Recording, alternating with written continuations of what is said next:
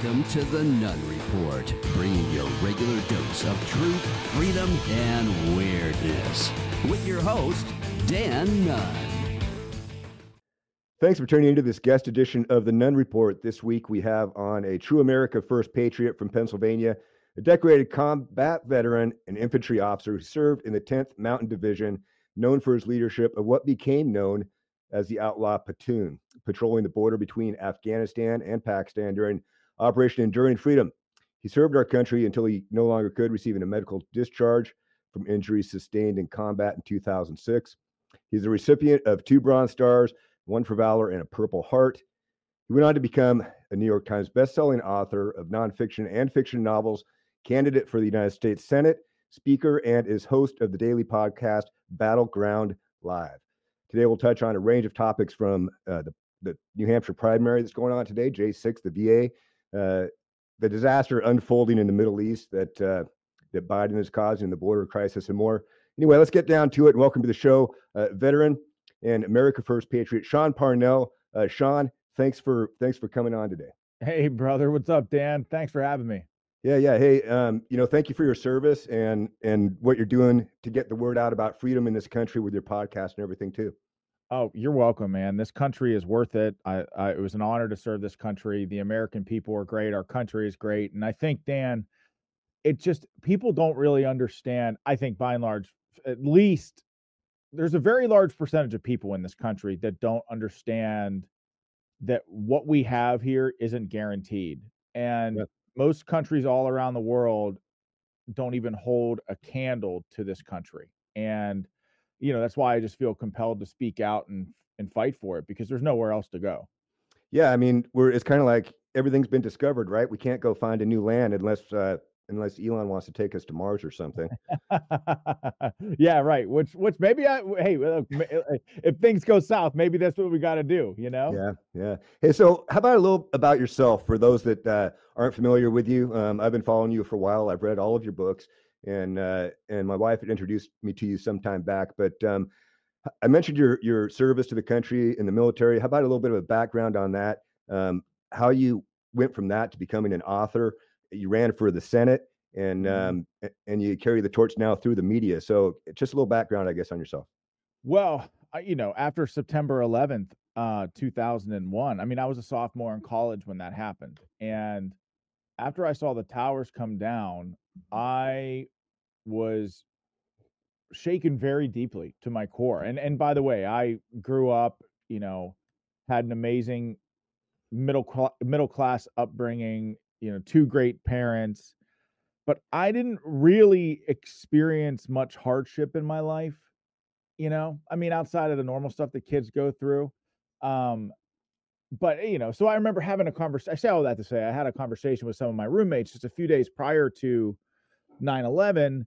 And I said, what is our generation's calling card? What are we doing? Like at that point, I didn't even know what my major was. And then 9/11 happened. And for whatever reason, I just felt like I knew exactly why I was here. And that was to serve this country, to serve something greater than myself. I was angry. As much as I was scared, I was also angry. And by the way, anybody in the wake of 9/11 who lived through it and survived it, if they told you that they weren't scared and angry, especially scared, they probably aren't telling you the truth. Because if you think back then, Dan, do you remember what that was like? We thought that the 9/11 attacks, the airplanes into the World Trade Centers, were just the beginning of something much larger, wider scale attack. And so that was just not, I was like 20 something years old. And, I just said, you know what, I'm getting in the fight. I'm taking the fight to the enemy. So I wanted to join the Army, and I did. And I wanted to go in the infantry, and I did. And then airborne school, and I did. And then went to Ranger school, and I did all that cool, sexy stuff, and ended up with an infantry platoon, in charge of an infantry platoon in the 10th Mountain Division. By the way, I was a brand new second lieutenant, and I didn't really know what the hell I was doing. Didn't really know. I mean, seriously, I went through all the training, but that can only take you so far, And I get to my unit, and most of these guys in my platoon had already been to Afghanistan in OEF 4, like a couple years after 9/11. They were in Afghanistan already, taking the fight to the enemy. So I arrived when almost all of my non-commissioned officers and the leaders of my platoon had already been to combat. So to get to the unit, and we knew we were going to Afghanistan a year after I got there, but that's all we really knew. And then we just started the arduous process of training for war. Oh man. And that's just I can't even imagine what that's like. When people I know a lot of veterans, I never served, but when people say, oh, we need to, another civil war or something, or, hey, they start talking about it. It's like, have you ever done that or been there? Because I can't imagine it's pretty. I can't imagine it's a lot of fun. And I think a lot of people don't understand what they're saying when they call for things like that. Yeah, I mean, I completely agree. And that's part of the reason why I'm so politically active right now. I mean, I see, obviously I'm involved because I want to make sure that my children inherit a country that's free and rich with opportunity.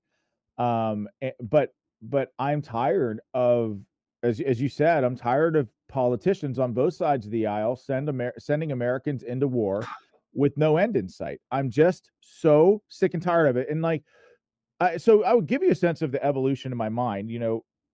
20-something kid after 9/11, angry, believed at the core of who I was that with that American flag on my shoulder and the might and the power of the United States military at my back, I could accomplish anything. Bright-eyed, bushy-tailed, went to combat for 485 days, killed over 350 enemy fighters. My platoon took an 85% casualty rate. Some of my men were wounded twice. I think one guy was wounded 3 times. I was wounded. So we went through it. And I come back to a country where politicians, I mean, this was when I got back, and it was Obama had just been elected, and it felt like this country at that point, while there was hope around Barack Obama's election that he might be at the time, and this is at the time, right? He could have. I mean, he could have done so much good for this country, and he did just the opposite. That's exactly right. And at the time, there was a glimmer of hope that he might be able to bring people together. And this is when I learned a very important lesson. And again, keep in mind, I was really young and stupid, right? So I'm kind of just learning as I go.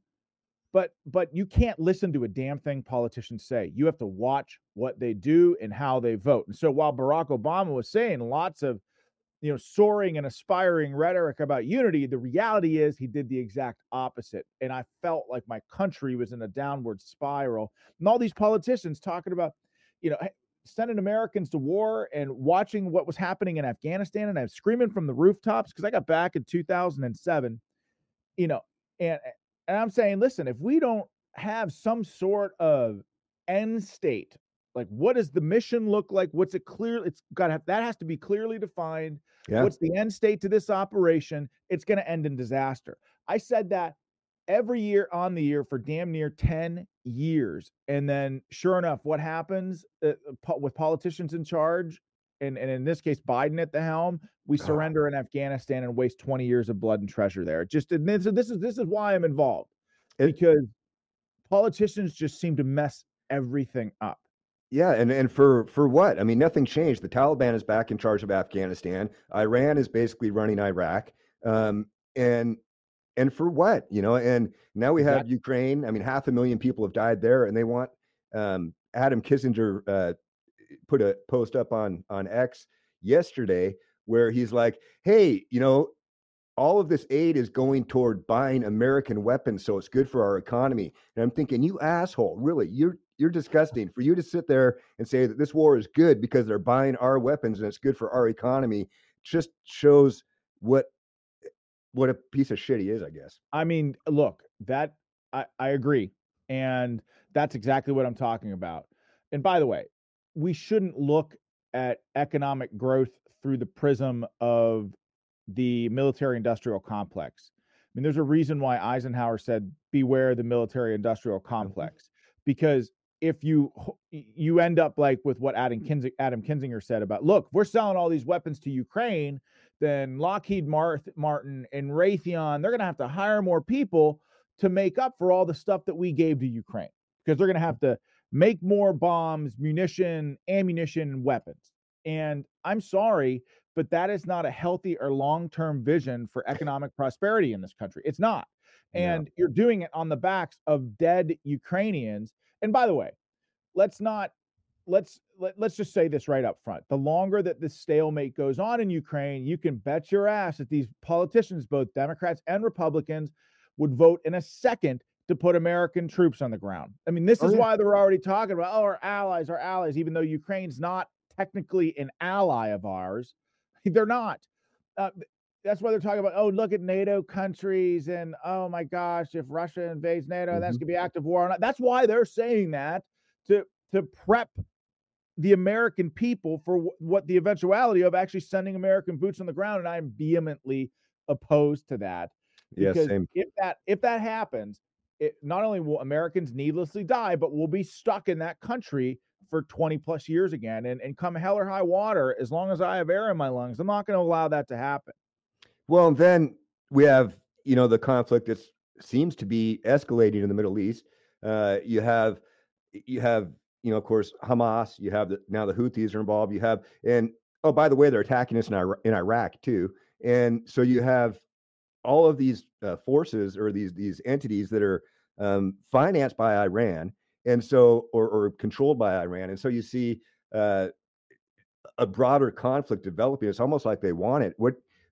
Where do you see this heading with what's going on in the Middle East? Nowhere good. I mean, because, and this is why I talk about what happened recently with the 2 Navy SEALs and their tragic death, trying to take a ship clandestinely in and around the Red Sea. I mean, like, the reality is, obviously, we all know that Navy SEALs work from the shadows on basically everything that they do for the most part. But my question is, as someone who's led people in combat and been a leader all my life, is that why were they there in the first place? Why was it necessary for United States Navy SEALs to be there in the first place? So you ask that question and you back off it, look at it from 30,000 feet. They were there because, as you talked about Iran, the Biden administration refuses to speak with moral clarity and publicly condemn Iran for what they're doing, what they've done in Israel. Now, to be clear, they 100% trained and funded Hamas in prep for their invasion of Israel, where they massacred innocent men, women, and children. Iran was responsible for financing and training that. And just, by the way, just in case your viewers, listeners don't know, we released $6 billion of sanction-free money to Iran in the exact same month that Hamas was there on the ground training with them. So the Biden administration refuses to speak with moral clarity. And because of that, he can't openly strike Yemen, which, by the way, is an Iranian proxy. The Houthis are an Iranian proxy funded by the Iranians. And again, just in case viewers, listeners don't know, which they probably do, but Iran is the number one state sponsor of terror, and they've been that way for 50 years. So we can't talk about this stuff openly because the Biden administration refuses to say that Iran is an enemy publicly. So what do? We have to send United States Navy SEALs in there clandestinely to do a ship assault or whatever mission that they were on, and 2 tragically lose their life. And my question is, why did they need to be there in the first place? Because you can bet that it's very, very likely that Hamas does not invade Israel with President Trump at the helm. Iran absolutely knows their place, because under President Trump, they were sanctioned to hell and back. President Trump removed us from the Iran nuclear deal. The Houthis were declared a terrorist organization. And so when you ask the question of, like, what's going on in the Middle East, like, what can we expect there? As long as we have leaders in this country that are unwilling to speak with clarity as to who our enemies are, conflict in that area is going to continue to escalate, Dan. And you see, like, put yourself in the shoes of some of these hostile foreign actors, whether you're President Xi of China, or you're Iran, or you're Russia as it pertains to Ukraine. All of these countries, they see the writing on the wall. They see that Trump is beating Biden in all of these general election polls, and that there's a very strong likelihood of him being elected in November. So what they're going to do from now until November is clamor to snatch up as much territory that is strategically good for their country while Biden is still president. And so where does this go? I think the conflict is going to continue to escalate, and all these dictators who feel empowered under Biden are going to continue to snatch up every strategic objective that they can in the hopes that they can get it done before Trump gets in office. Yeah, I'm actually surprised we haven't seen China make a move on Taiwan yet, because now's the time to do it. It's not going to happen when Trump is president again, and he needs to be president again. I don't see this country surviving another term of what we have right now, whether it's Biden or whether it's somebody else from the Uniparty or the left. And it's crazy how you look at these protests, these people, these pro-Hamas protests, I call them, on the campuses and in cities. A lot of the same actors in the civilian in the cities are the same ones that were Antifa and that sort of thing. But on the universities, these kids, that they don't know what they don't know. I mean, it's insane, especially the LGBT community. You see them, they want to support Hamas. Do they not understand that these people would throw you off a roof if you were over there? And it's insane. And so the left wants war, the right wants peace. We've done this big flipperoo. It's crazy. I know. So crazy. Isn't that the craziest thing in the world, that the left for a long time was anti-war, distrust the government, screw the government, F the man, right? And now it's completely flipped. So the left is the party of ivory tower academia. They're the party of Hollywood celebrities. They're the party of big tech oligarchs. They're the party of rich billionaires. And now we, the people, the Republicans, are the party that are like, screw the man. I don't trust the government. The government does nothing but lie to us. And we're the party that's anti-war, and the party that's doing everything that they can to pursue peace. Yeah. It's absolutely crazy to me. As somebody who grew up liking punk rock, and I was never really a fan of Rage Against the Machine, but I understood what they stood for way back in the day. Now they're out there raging for the machine, telling people to get the vaccine and everything else. It's like, what the hell happened in this country where everybody that I liked as a kid for being a rebel is now a bootlicker for the state? It's crazy. And I'm a musician. And so I go back and I look at the bands, all the bands I grew up with, and mostly late 80s. And then I was big in the grunge era. Me too. Yeah, and kind of, and I'm fortunate that I still have an outlet for that where I can play. And you used to play bass, right? I play guitar and bass. Yes. You still play? I haven't. Yes, but I haven't really seriously played since before I joined the Army. Okay. Yeah, I play. I still play. I got to get back into it. But it's a great outlet, man. It is. I took many years off, and I didn't play for probably 15 years while I was raising my family, and then they're all gone now. So I picked it back up and playing in of all things, a Pearl Jam tribute band. One of the most. That's great. Yeah, I think that's cool, man. That's very cool. It's a kick, man. It's funny too. A lot of people who are into podcasting, and particularly on the conservative side, there are a lot of musicians out there. I mean, Tim Pool's one. There's several others. I think Ben Shapiro plays some. I know that Walsh does as well. So interesting. I did not. I knew about Tim Pool, but I didn't know that about Shapiro, and I didn't know that about Walsh. Anyway, back to our originally scheduled programming. Trump, he is a force, and he scares him to death. I mean, you look at what they're doing to him, and the message that they've sent with the persecution of the J6 protesters, and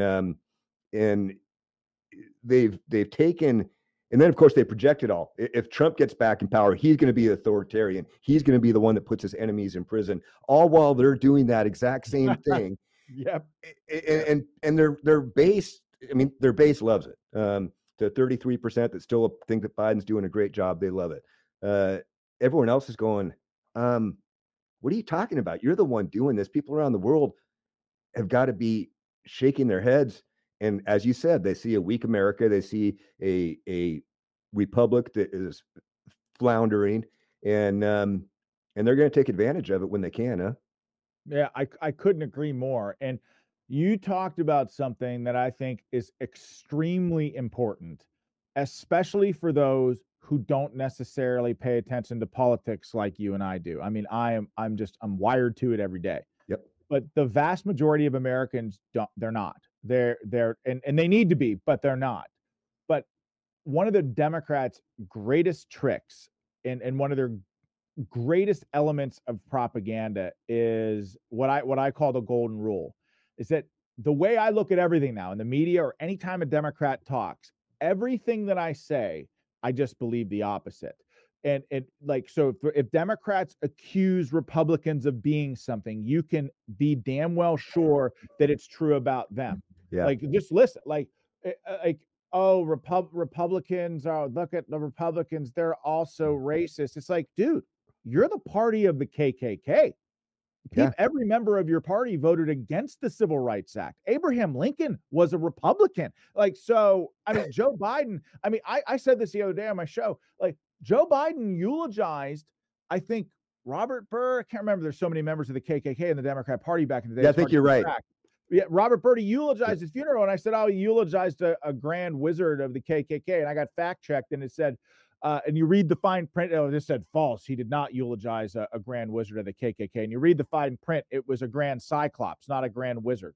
And I'm like, whoa, gee, like, these fact checkers give you the impression that it's not true. And then you read the fine print and you realize, oh, it's not a grand wizard. It's just a grand cyclops. Well, I'm sorry that I don't understand the rank structure of the KKK, because I'm not a racist like the Democrats, but everything they say of Republicans is true of them. It's absolutely crazy. And this Trump, the dictator, my God, I said this 6 months ago because it just seemed like nothing that the Democrats were doing against Trump was working, whether it was 2 bogus impeachments, the fake Mueller probe, the fake January 6th stuff, the January 6th committee, all of this stuff, Hunter Biden's laptop, all of these were lies and hoaxes meant to destroy President Trump. I even believe that January 6th, the more, just thinking clearly here, the more I see, the more information that I get about January 6th, the more I realize that it was a psyop intended to destroy Trump's legacy.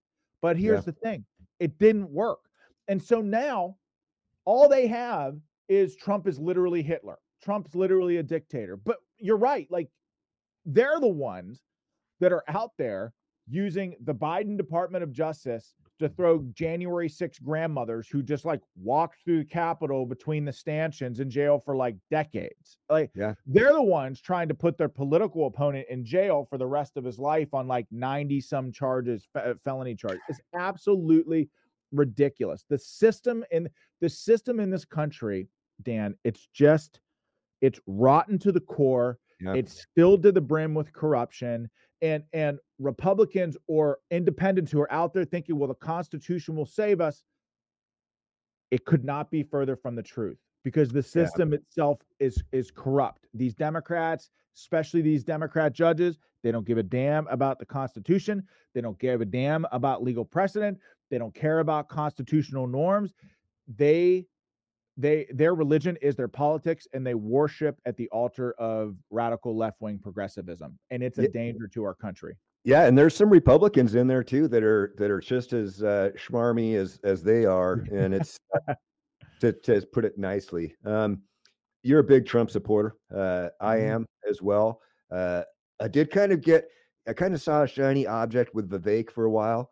I still like Vivek, but Trump is. I mean, he is it. And tonight we have the New Hampshire primary. It should seal the deal. I'm thinking about an 18 or 22 point spread. What do you think? Man, I agree with you. It's going to be so interesting though. And like for New Hampshire, obviously is very different than Iowa, different people.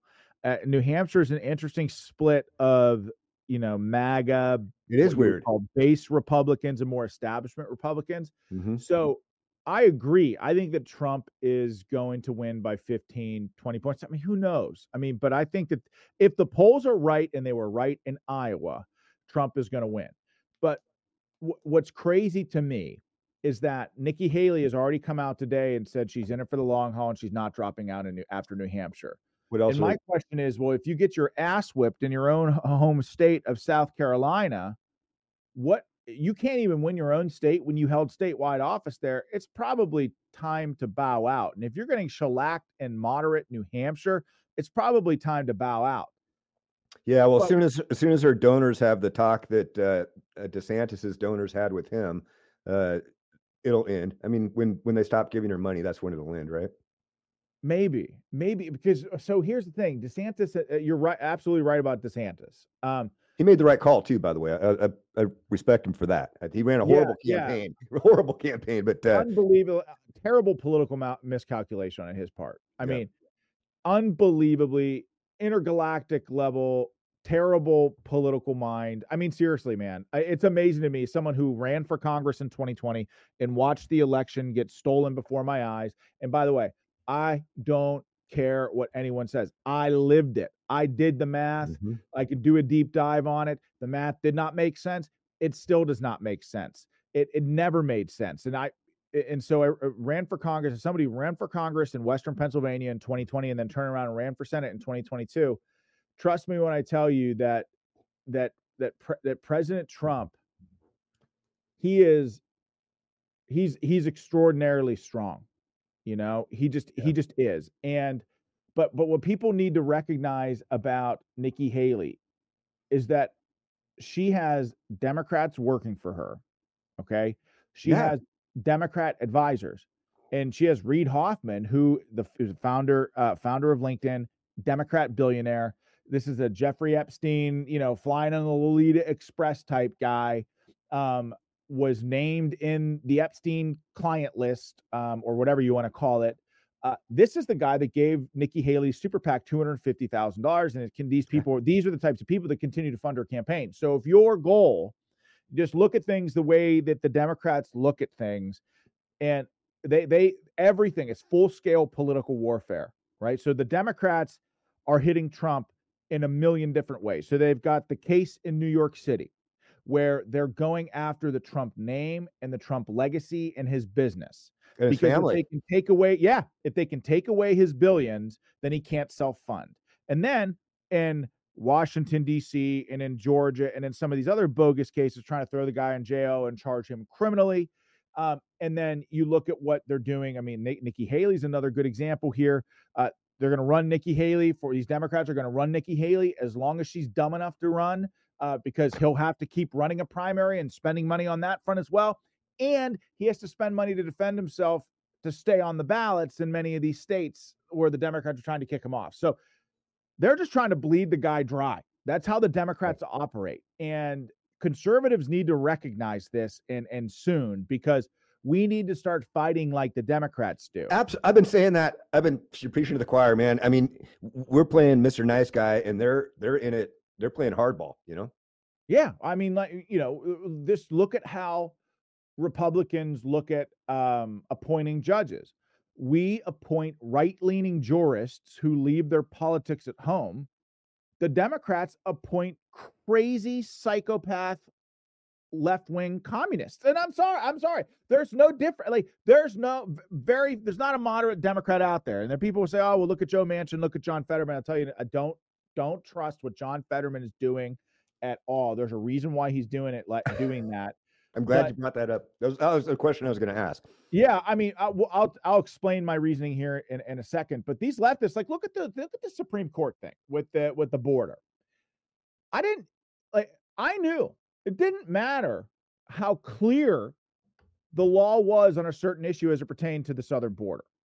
Like coming into this country and not coming through our immigration system legally, coming through it any other way than that is illegal. It's already a violation of federal law. But I knew that how every liberal member on the United States Supreme Court was going to rule even before the ruling was issued. Why is that? I'm not a freaking lawyer.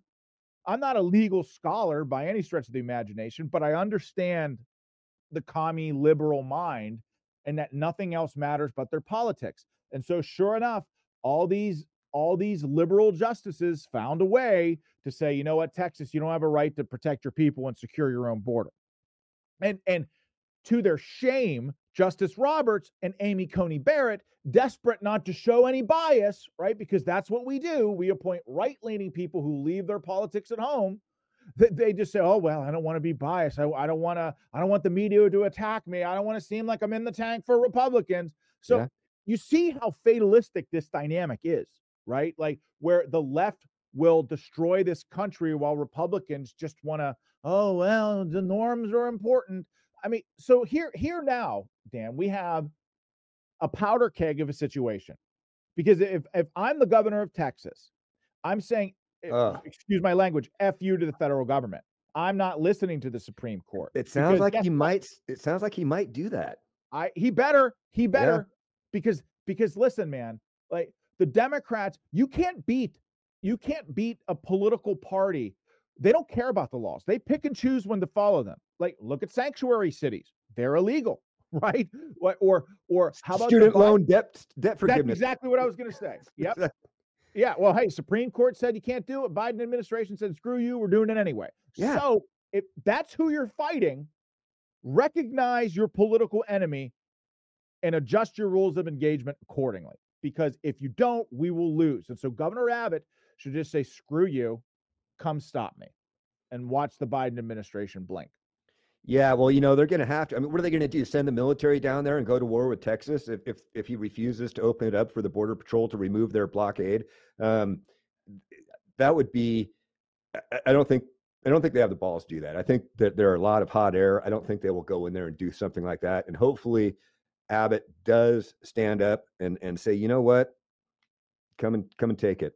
It have to do it because it's a violation of our founders' idea of a social contract, right? That in a government run by and for the people will cede reasonable liberties as long as the government upholds their number one responsibility, and that is to protect themselves and their family. That's their function. The moment that the government does not do that, and in the case of the border, where they're just allowing these migrants, I don't give a damn. Look, these aren't a bunch of women and kids with babies coming across the border. These are fighting age males, and I'm tired of people who aren't willing to say that. That's exactly what they are. They're not fleeing because they're going to be assassinated by their government. They're fleeing because they're like, maybe they want to get a job.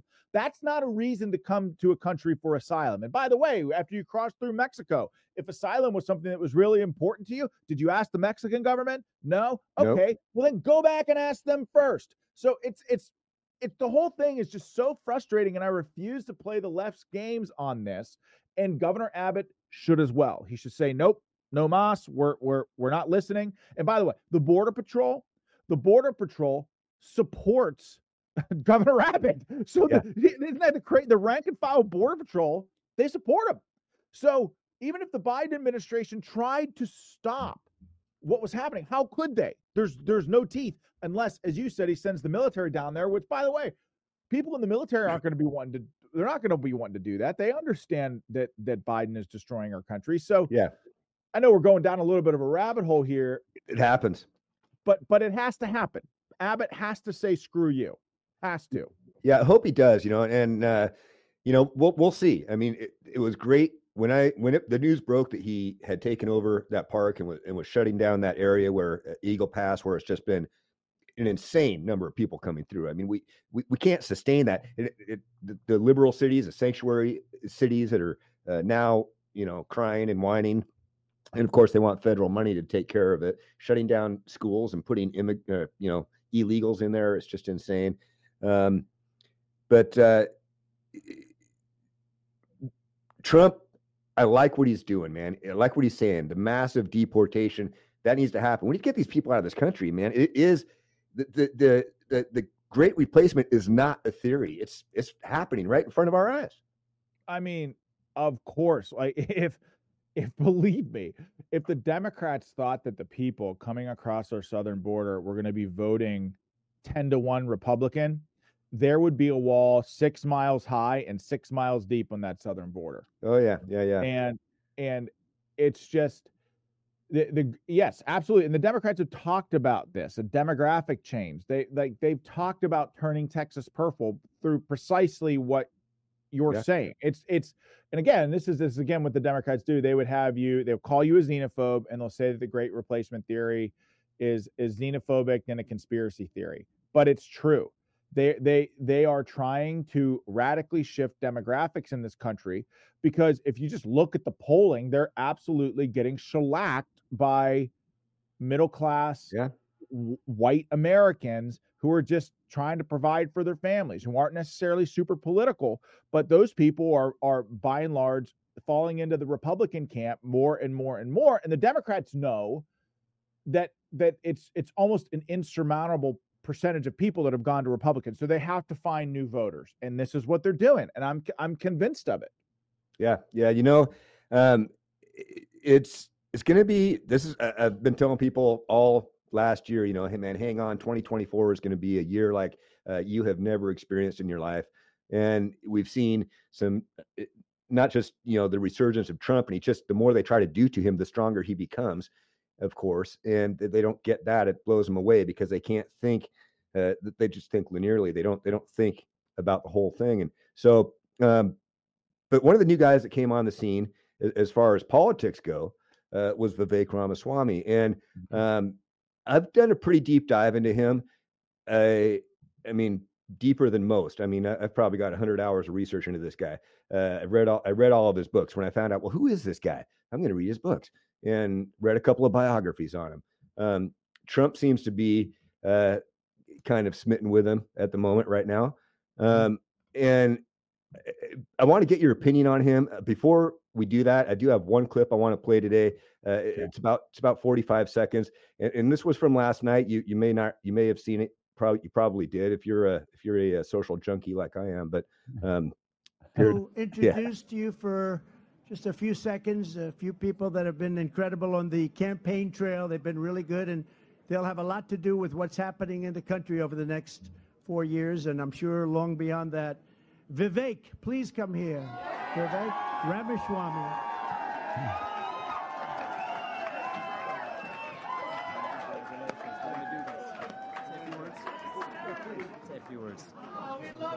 I love you back. If you want to seal the border, vote Trump.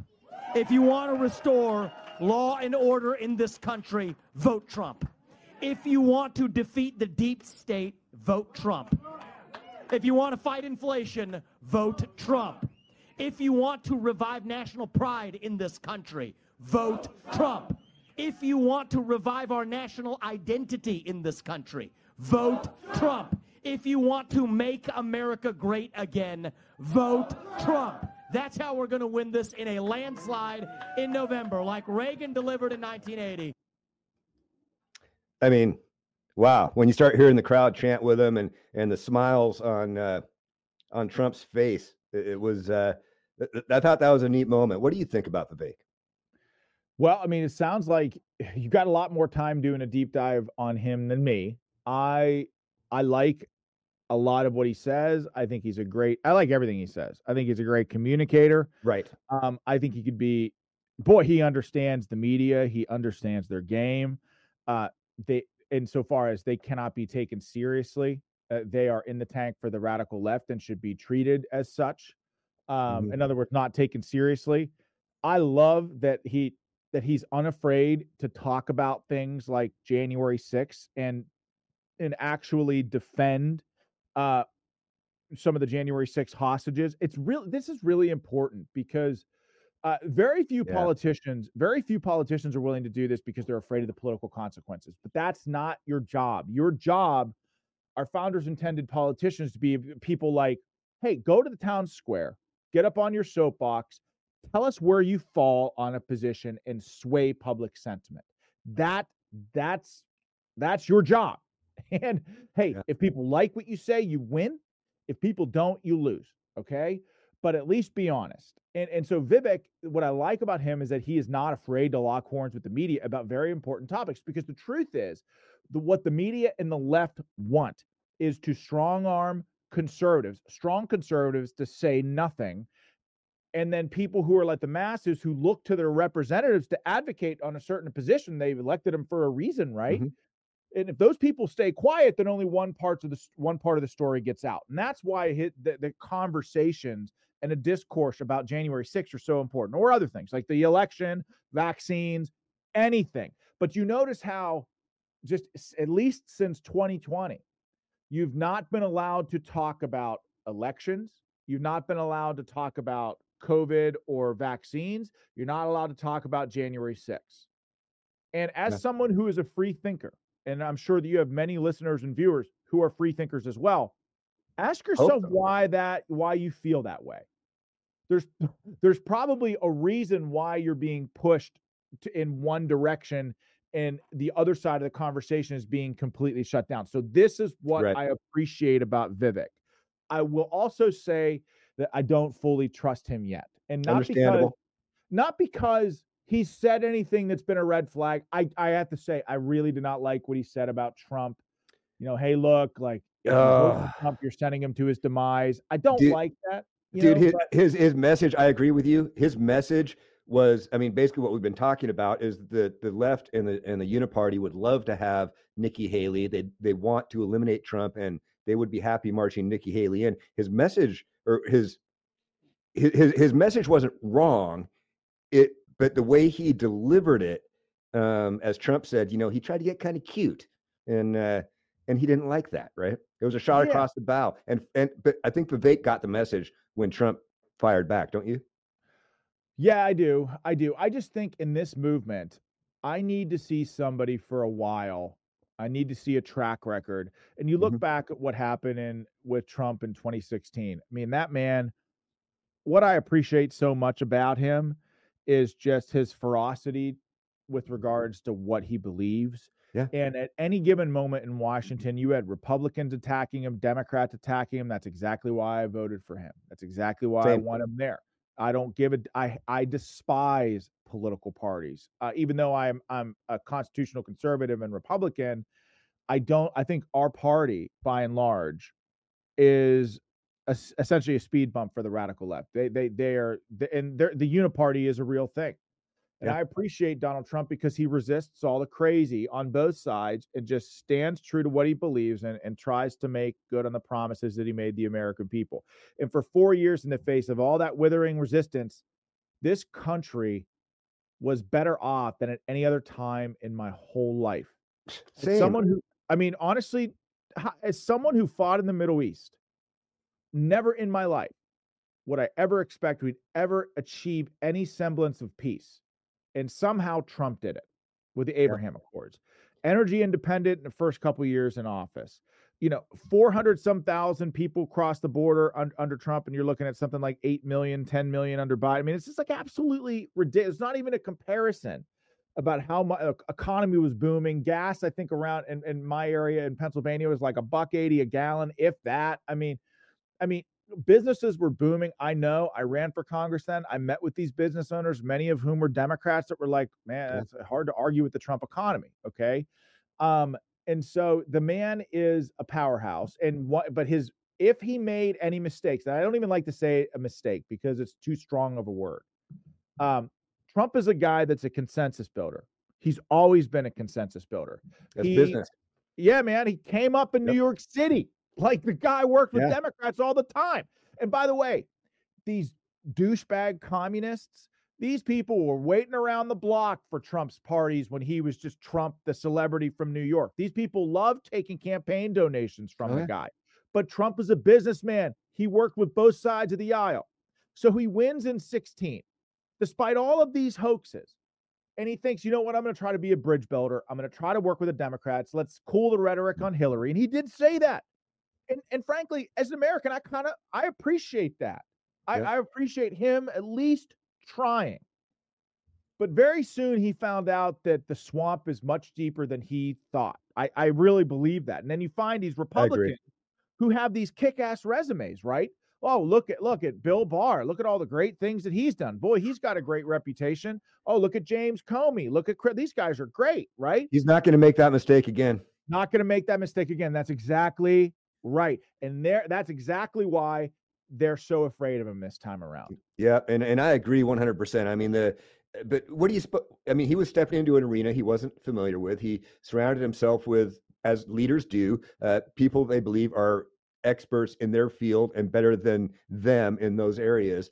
And some of them turned out to be real snakes. And then of course the pandemic, what are you going to do? He was told that 2 million people were going to die if he didn't do something. And he was stuck between a rock and a hard place. And Operation Warp Speed, I wish he'd stop bragging about that, but nobody's perfect, dude. I mean, everybody makes errors or misjudges situations, and that's okay, because as long as you learn from them go forward in a different direction or in a better path next time around, that's a good thing. That's how we grow, right? Yeah, man. Look, exactly. And again, so much of what happened during COVID, history has been rewritten, and I sort of lay this at the feet of DeSantis. And I'm not like going out. I do think that DeSantis is the best governor in America, and I really Agree. do. Like I think he ran a terrible campaign. It wasn't his time. Terrible political miscalculation. But like the truth is that if you remember, think back to what was happening in COVID. Trump called for this country to be completely reopened by Easter. Yes. He was crucified by the media. Yeah. By October, Trump was calling Fauci a disaster. He was doing interviews on this. He's a disaster. Yep. Well, why don't you just fire him? He said, because if I fire him, it'll be a worse disaster. In other words, like if I fire him, the American people are so bought into the propaganda. Well, we look now and we know it was propaganda, but they were so bought in on, Saint Fauci that you're damned if you do and you're damned if you don't, as you said. And it was really important is that this people like DeSantis and in his camp would have you believe that he was always anti-Fauci. And he did, he opened up Florida. He did a good job down there, but he didn't, not one single time, criticized Fauci while Trump was in office. He didn't criticize Fauci until Biden was in office. Right. So that's the truth. And so as far as Operation Warp Speed, if you remember, the vaccines didn't roll out until after January of 2021. Yes. And so the crazy thing about this is that these big pharma companies, who, by the way, are fundamentally destroying this country with the lies that they're telling the American people. I appreciate. So if you look at the things that big pharma does, I don't like to paint things with broad strokes. Right. They've done some great things, right? But what they did with COVID and ramming through corrupting people at the FDA and this emergency use authorization with the vaccine, we will look back on this as one of the greatest human rights abuses of our time. But Big Pharma was involved in the 2020 election and swaying it in Biden's favor too, because they purposefully delayed the vaccine. Obviously it didn't work, but it would have given Trump a political win. At the time, if he would have been able to roll it out, but they didn't. They waited till after to give Biden the win, even though, again, recognizing it wasn't actually a win. The vaccine is poison, but you see my point, right? Yep. It's just like Trump was up against it in every way. And you're right. He's not going to make that mistake again. And it's unfortunate what Big Pharma did. They've always been kind of they've always been kind of crooked and sleazy. Yes. But as you said, they have done some good things. And so, but what they did during COVID is now everybody's like, oh, now they're against everything that Big Pharma does. And they actually do put out some good medications and do some good things. And unfortunately, they've soured the public on it. And that's a sad state of affairs. Hopefully it shakes itself out over time. We're starting to run out of time here, but I do want to, there's a couple of questions I wanted to point at you. One of them I have to ask because, well, I'm curious, but also my wife told me to. And so, okay, I got it. So I got to go there. So this is a hypothetical. So you have a lot of military experience. You have extensive experience dealing with the VA for many years, I assume, since your medical discharge and throughout the years. If you were offered a position in a Trump administration as head of the VA or some sort of a czar to straighten it out, just say you were offered that, would you consider it? Hell yeah, I would. Absolutely. I don't think that I would be at this point in time with the slim majority in the Senate. I don't think I'd ever be able to be confirmed in the Senate for anything because of that ridiculous fake hit job that the Democrats and Republicans, Democrats and Republicans pulled on me in my Senate race in 2022. Everybody saw what happened. That was BS, dude. Believe me, it was unbelievable. The lies that were told. I've never, and the reason for it is that we were 6 points up on Fetterman. I was not, everybody knew that. And this was a year before the general election. I got Trump's endorsement in September. that same month, we pulled 30 points ahead of anybody else in a multiple candidate field. And we were beating Fetterman by 6 a year. Oh, we were rooting for you out here, man. We were watching the race. And like all of a sudden, out of left field, like, what the hell is this? And so they pull this nonsense. So I don't know that I'd ever get confirmed because of that. Not yet, anyway. Until Republicans gain a few more seats in the Senate. But if I was a national security advisor, got the opportunity to work with President Trump, I know that man, and I know his sons. I in fact, I had an opportunity to talk and meet with President Trump when he came to Erie. I spoke at his rally. I met him. I talked to him. Like, he's a great human being.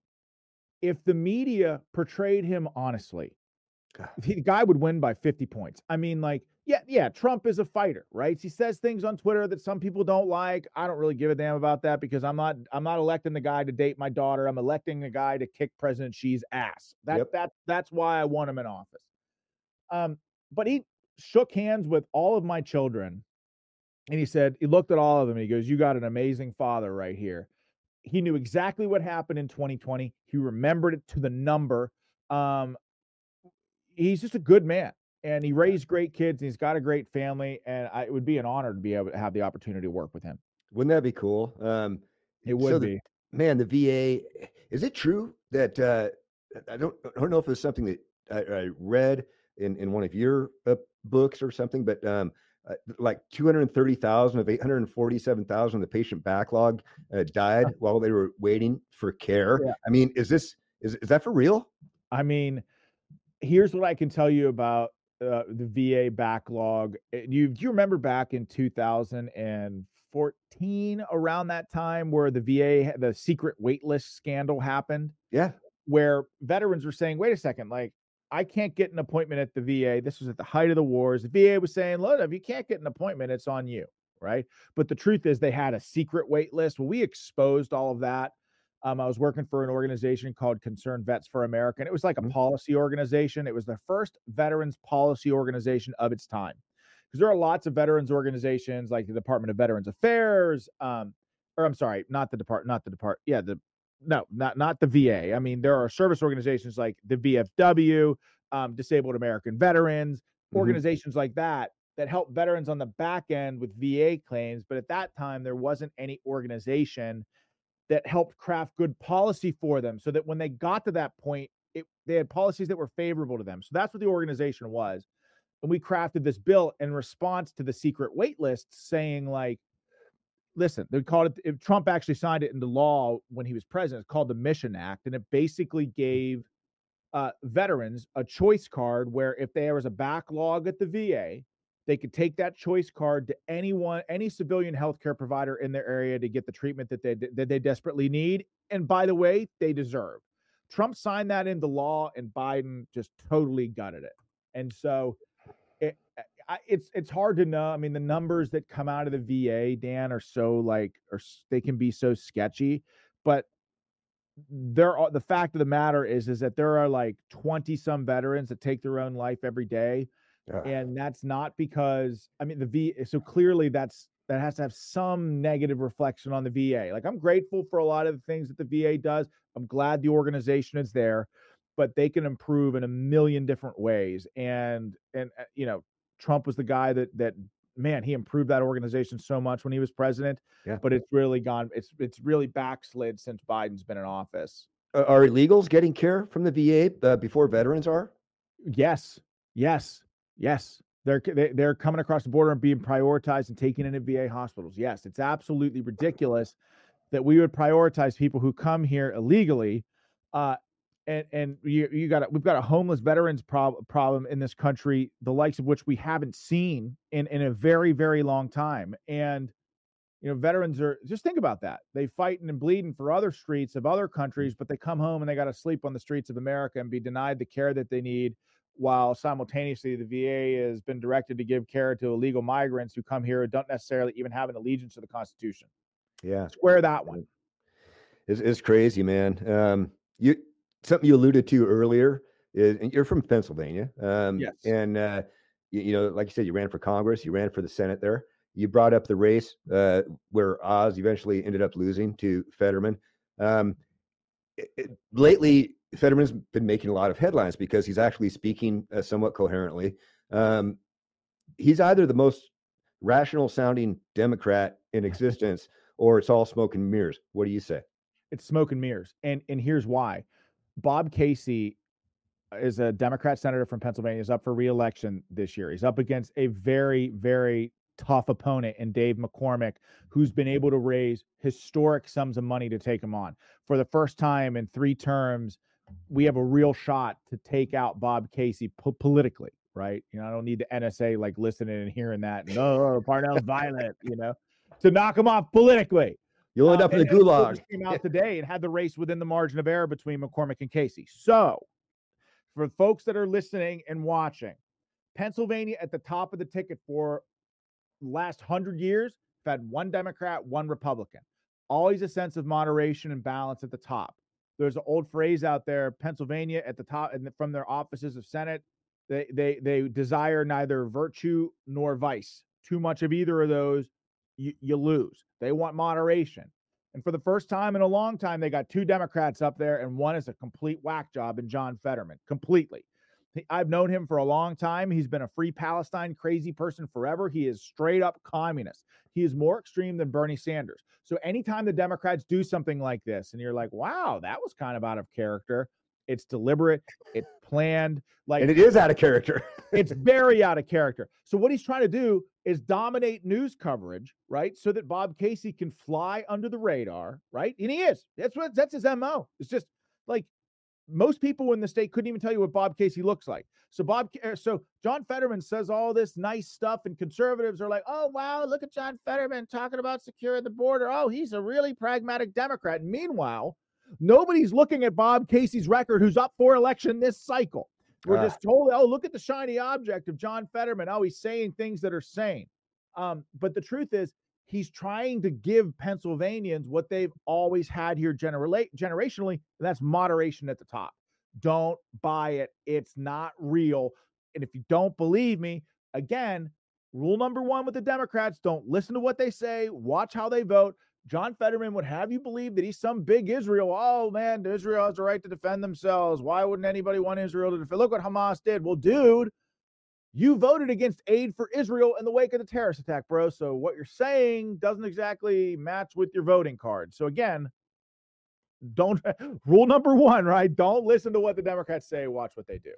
Yeah, totally. Well, that's great. And I knew you would have some good insight on that since you have I wouldn't say a close relationship with the guy, but you've competed against him on the field of play, so to speak. I know you're short on time today. I know you're just plugging one after the other today, and that's great. I'd love to pick your brain for more, but I know that we're up against the line here. But anytime, man, we can do a part 2 to this. That's totally fine with me. That'd be great. I do have one final topic today, though. And one is, what motivated you to become a writer?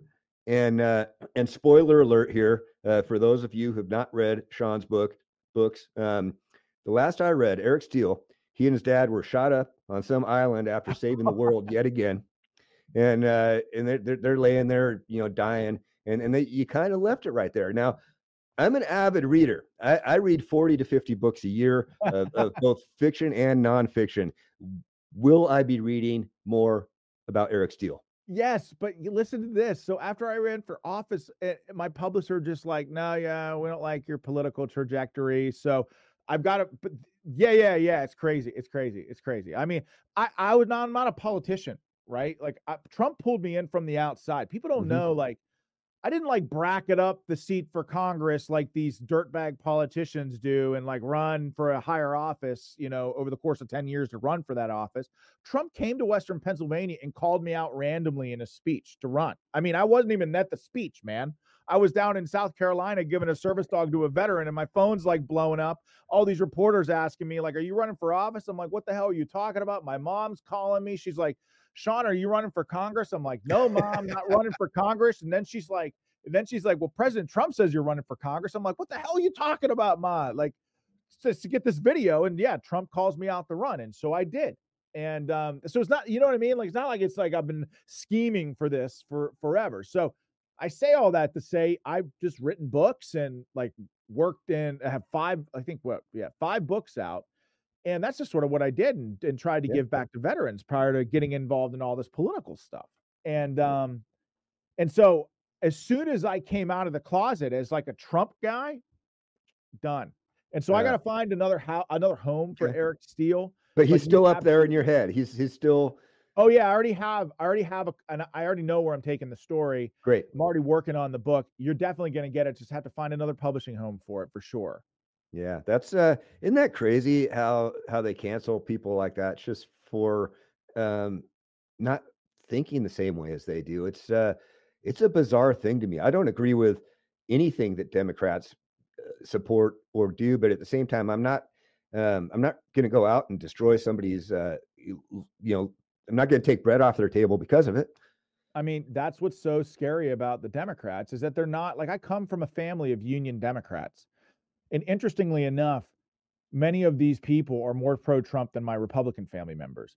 But Western Pennsylvania, pro-life, pro-gun Democrats that just believe that the Democrat Party represents the little guy. And now the Republican Party represents the little guy. We talked about that paradigm shift earlier. Yep. But the Democrats are 100% neo-fascists. That's what they are. If you don't believe and see things the way that they do, they will try to destroy your life. Even if you're a Democrat, look at RFK. Like, if you have Biden not denying the guy Secret Service protection.